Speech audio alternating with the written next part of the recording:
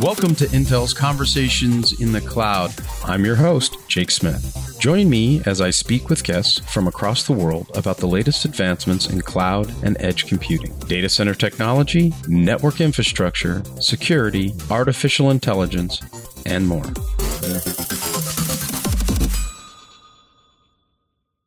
Good morning, good afternoon, or good evening, wherever you are in the world. My name is Jake Smith, and welcome to another Conversation in the Cloud. I'm joined today by Stephen Gold, Chief Marketing Officer of Spark Cognition. Welcome, Stephen. Hey, thanks, Jake.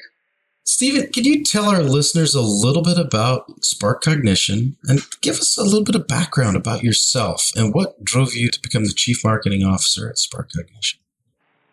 Well, since 2013, Spark Cognition has been developing AI solutions that are really targeting organizations looking to do things like predicting future outcomes or optimizing processes or simply preventing cyber attacks. So all of this is built upon our own patented AI portfolio around next generation machine learning and deep learning and AI techniques that provide for solutions that actually learn and adapt and get better with time. So we're working with big companies around the globe to solve critical challenges of keeping plant operations up and operating, keeping workers safe, and ultimately helping these organizations drive a bottom line. And AI is fundamentally a game changer. We've heard about digital transformation and, all of the initiatives underway. We hear about Industry 4.0. We hear about the Internet of Things.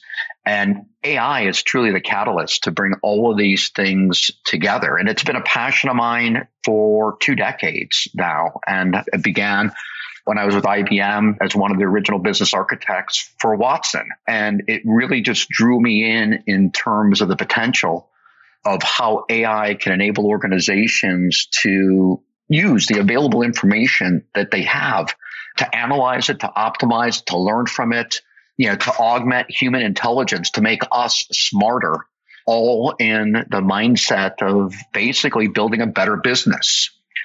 I grew up, always curious about technology. I attended the University of Illinois as an engineer, and I think it really shaped my mindset, my frame of reference in terms of how technology, can be applied to truly advance and improve not only evolutionary changes in things, but revolutionary, right? Just doing things fundamentally different.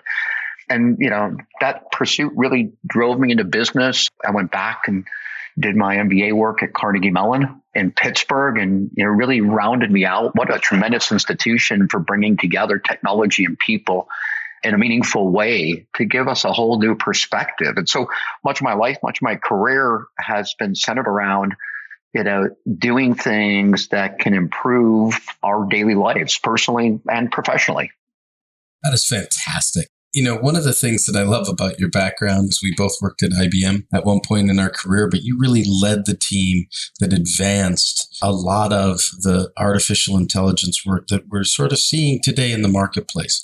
You're really kind of delivering enterprise scale AI solutions. Can you talk about some of the key markets that you're focused on, the IP that you've developed, and some of the key challenges that you're really solving? In terms of the markets, we work in a diverse set of markets: oil and gas, renewables, manufacturing, transportation, government, cybersecurity, financial services. But the common thread through all of those, because often I'm asked, wow, those are relatively different, disparate markets. So the common thread is ultimately the ability to harness information, data, and get new insights that really accelerate and propel the business forward in a meaningful way. And the benefit to Spark Cognition in this context is we get to take learnings and best practices from different industries and cascade that across the different environments that we work within, kind of bringing the best of an industry to the masses. And so the types of things that we're really targeting in terms of the problems that we're solving for these respective groups kind of run the gambit between, how do you deal with the data overload? And I say that, Jake, because it's almost unfathomable to think that it would take 181 million years to download the available data on the internet. So when we talk about big data today, even within the context of a single company, It's a massive amount of information. And what once was going to be the solution, hey, if we only had the data, we'll make better decisions, actually has become the problem because there's so much of it. If we only had the data. You remember those statements, don't you? I do remember those statements. I do. Yeah, well, be careful what you ask for. But then also, we see beyond that, organizations today in oil and gas and energy, they're facing challenges with climate change, commitments to net zero initiatives. We see that in many cases, companies haven't been able to reinvest at a rate to keep pace with the aging assets. So they have these very expensive assets that are starting to fail, and they're looking to prolong the useful life. And how do you do that? They have workers aging out of the system. For the first time in decades, we have a massive amount of tribal knowledge leaving these industries. And who's going to pick it up without some logical process to transfer that knowledge? It'll be lost forever. And so, we're helping them use AI as an augmentation to keep that knowledge. And then, obviously, we have other 21st century challenges like cyber threats and the fact that every business is vulnerable to an attack. We remember a year ago, Jake, the Colonial Pipeline was shut down. It was like literally a year ago in May. And that brought East Coast distribution of gas offline for 5 days. Wow. And so this isn't an anomaly. There's a new ransomware attack every 11 seconds. And so, in addition to just running a good business, now you have to be concerned about keeping the lights on due to nefarious activities. So these are the kind of problems that we're working with these industries, these customers to solve. Well, it's pretty amazing that you have to think about the entire internet as the opportunity that you have to solve, but it is true. So can you talk a little bit about the relationship between Intel and the development of Model Studio, or Darwin, I think your code name is?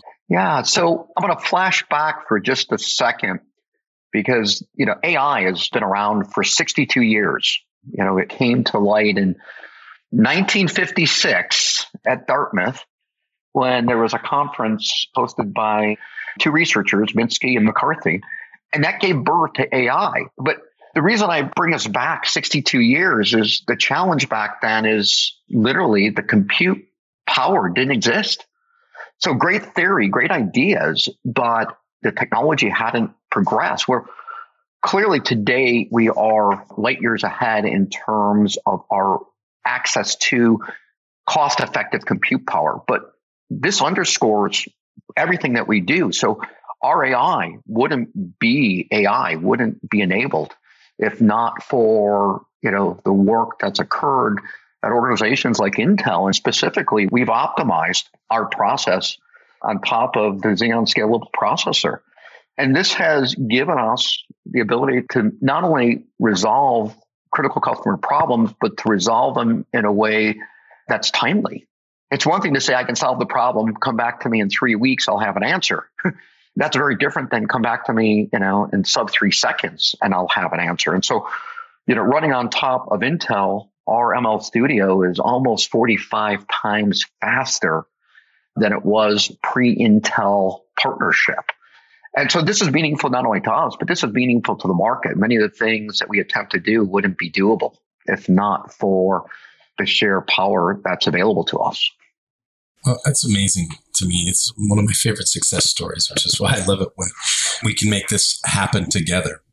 Can you talk a little bit about what industries are impacted by Darwin and Spark Cognition and your Smart Predict?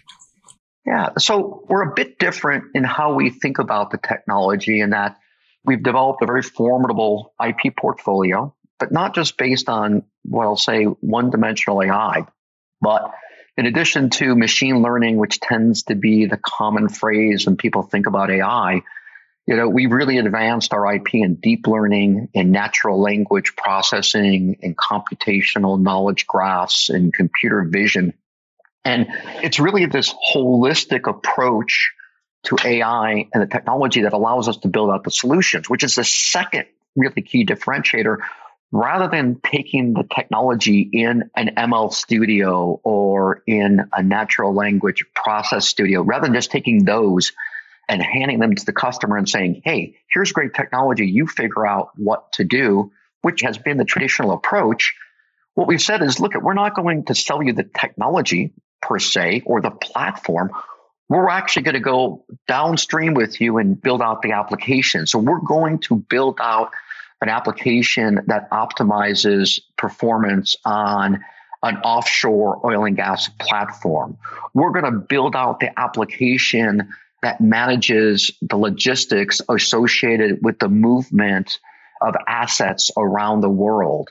We're going to build out the product that provides for identification of unsafe worker conditions in real time.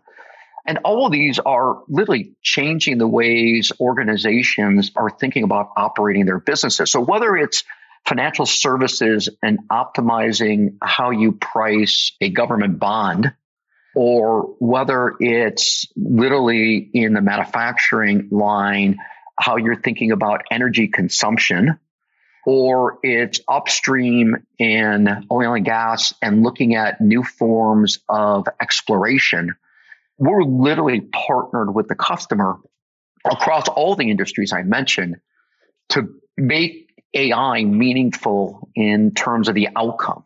Because at the heart of it, no customer is simply satisfied with buying technology, right? It's the hammer without the nail. What do I do?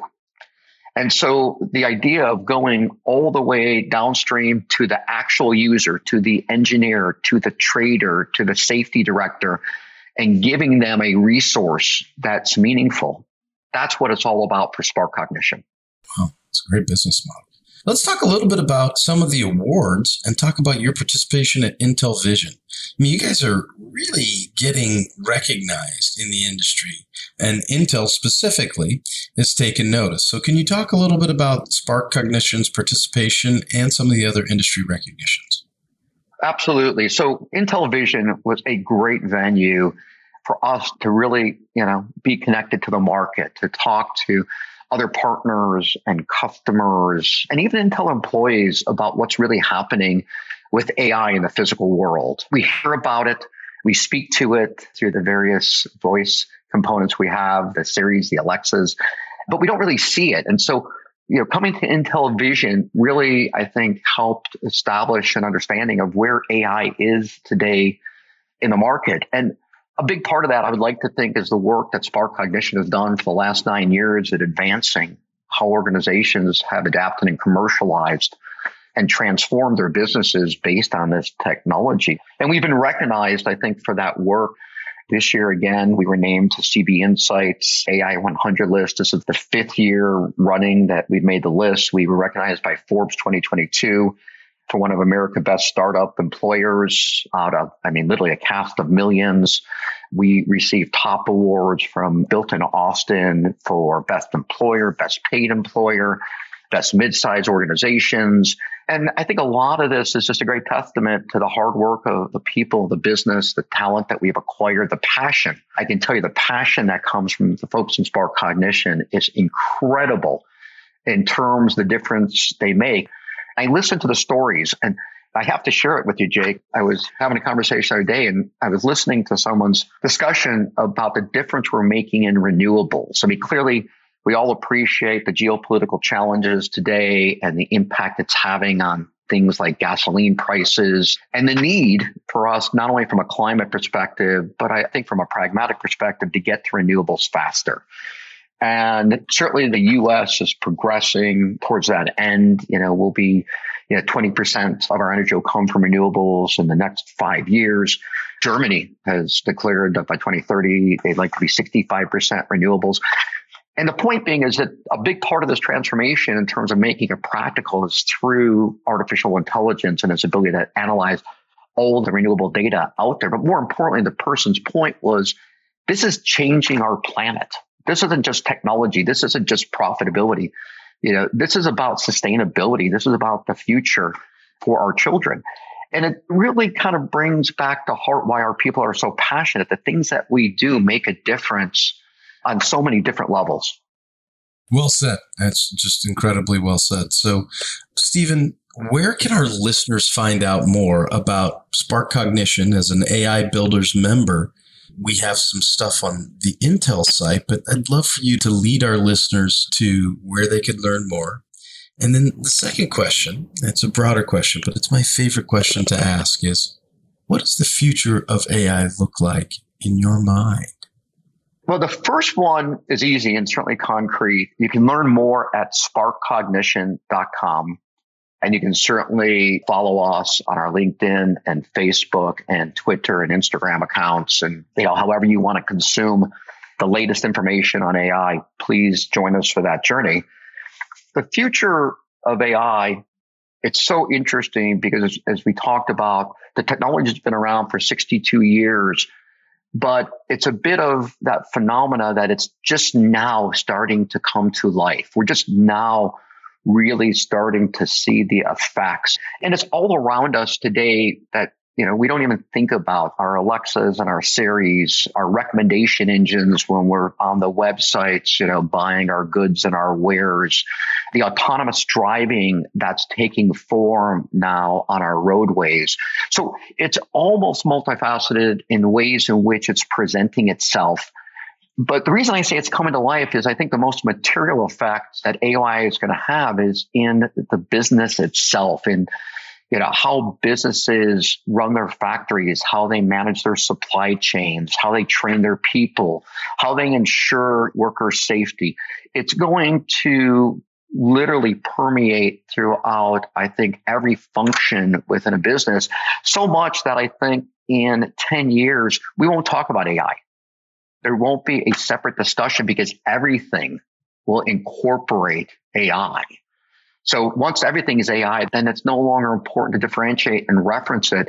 And so you won't have this idea of, I have a product and I want to add AI, or I have a service and I want to add AI. It will just be tightly coupled, integrated, and we will benefit. Because the thing we didn't really talk about that's fundamentally different is these are not systems that are programmed or solutions, I'll say. These are solutions that are trained. They get progressively smarter. So it's not about where you begin the journey with AI, because it will improve. And over the course of time, it will meet, and more importantly, it will surpass any metric that you've established, for your organization, whether it's productivity or reliability or uptime. All of those will be eclipsed as these systems get progressively smarter and are able to adapt to the environment, to the data that they're receiving. And so moving out, I think as AI becomes prolific, you're going to see less accidents, which is important. 340 million occupational accidents every year. I think that is going to dramatically drop with AI. Typical factory, 78, 80, 82% reliability. That's going to climb well up into the high 90s. So you can start to see that throughout all of the things that we touch and experience. We're just going to see a more seamless style, consistent, predictable operation. Well said. Well said. And I thank you for joining our show. This has been one of the more delightful discussions that I've had. So on behalf of Stephen Gold, Chief Marketing Officer of Spark Cognition, my name is Jake Smith, and this has been another Conversation in the Cloud. Wherever you may be in the world, we wish you a good morning, good afternoon, and good night.